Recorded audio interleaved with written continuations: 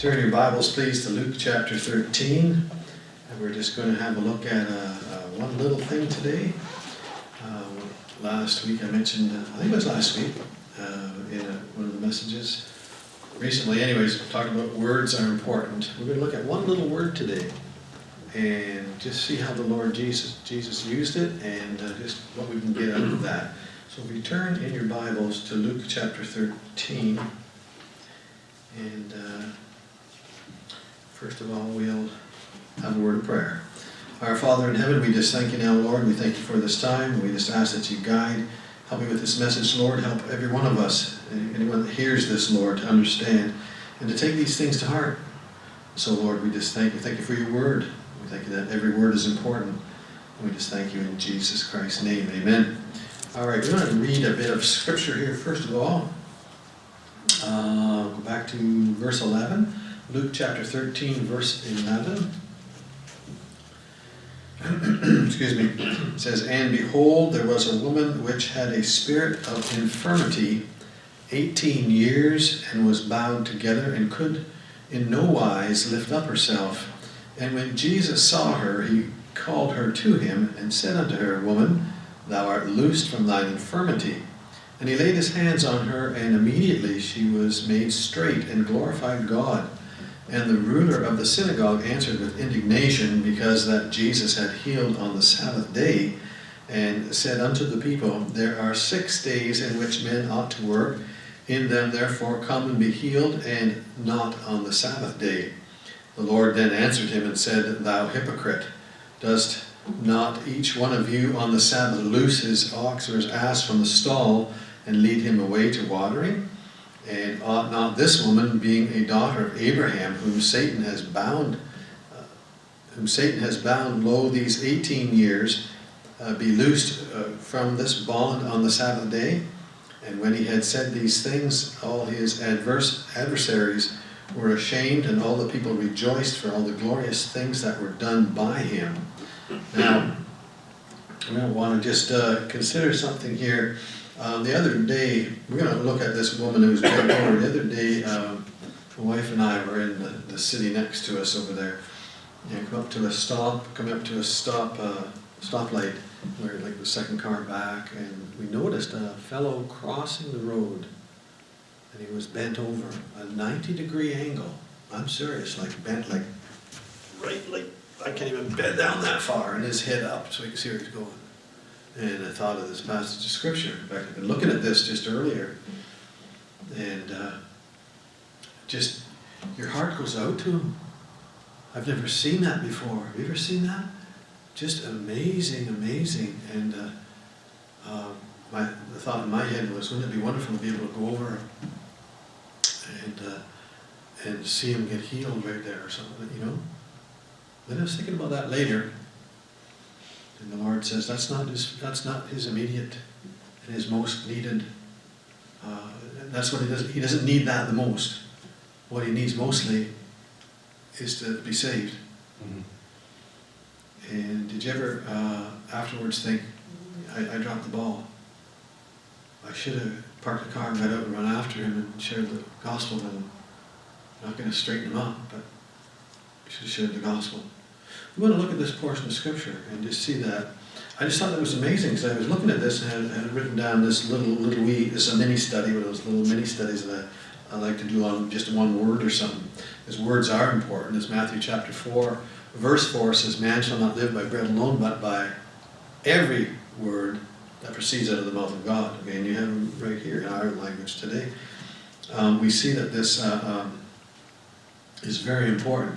Words is how we communicate with other people. Our words must be clear. Our words must be understood. Okay, and we commune with God. We use words. And how does God commune with us? He uses words. Words of scripture, doesn't he? But the bent over man did really struck me. It just was. We'll get to the end of it and maybe mention it again.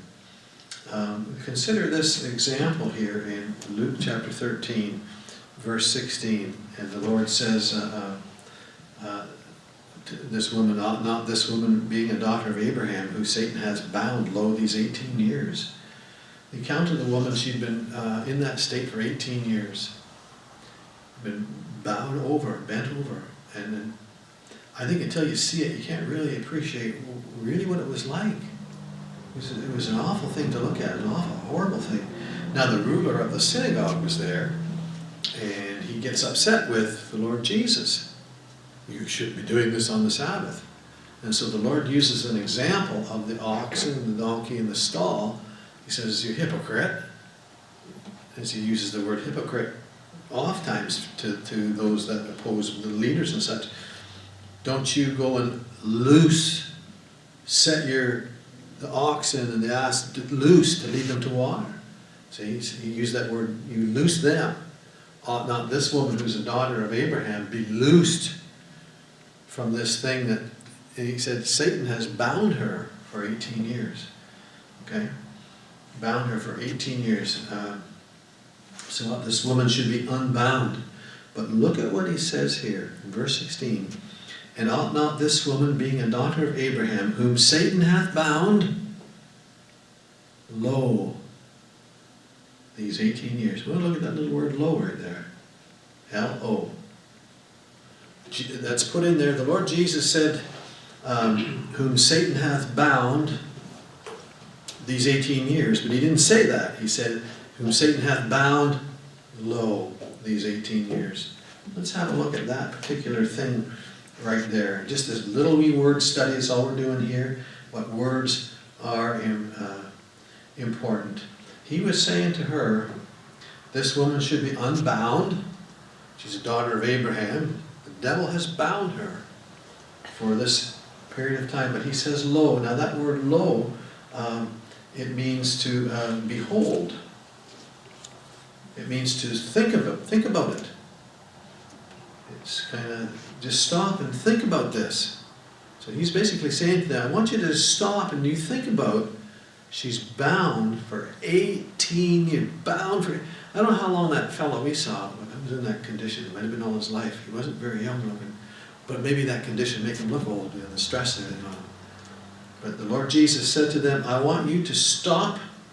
I want you to think. I want you to consider 18 years. And perhaps that's all the Lord wanted us. Well, he wanted that man to be witness to. Maybe we'll come across him again. But to stop and look, and you can't help but have compassion on the individual when you just stop what you're doing in the busyness of your day, in the busyness of this individual here that was telling the Lord Jesus off, and he had gone against their rules and all this thing. So just stop for a minute. Just stop and think about this one that is bound.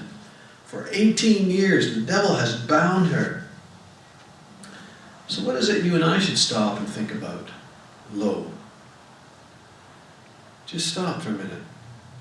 And oftentimes the busyness of our day causes us, or rather interferes with, maybe some of the things that we should be doing and thinking about. What should we think about?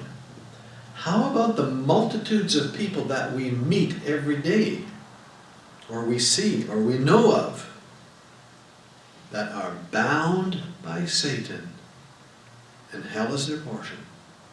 Just think about it, that's all. Lo.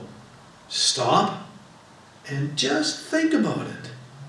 Think about the people you work with. Think of your neighbors. Think of the people you see walking down the street. Look at these people. They are bound by Satan, and they are bound to go to hell with him. Lo. Just think about it. That's all. Every word's important, isn't it? Just think about it. Let's pray. Father, we just thank you now, Lord. We thank you for this little word here for us to stop and to look and to see what you were getting across to them at that time. And then even for us as we read the Bible, Lord, we know that every word's important that you gave. Man shall not live by bread alone, but by every word that proceeds out of your mouth. We pray, Lord, that sometime we would come across that bent over man again and be able to share the gospel of Jesus Christ with him. I did not think about it, Lord. Forgive me. Help us, Lord, to not walk past the individuals that need Jesus. Show us. Help us. Help us to have compassion. Help us to consider this little word, lo, think about it. What can we do? And we just thank you now, and we thank you in Jesus' name. Amen. Thanks, folks. Take care. Bye now.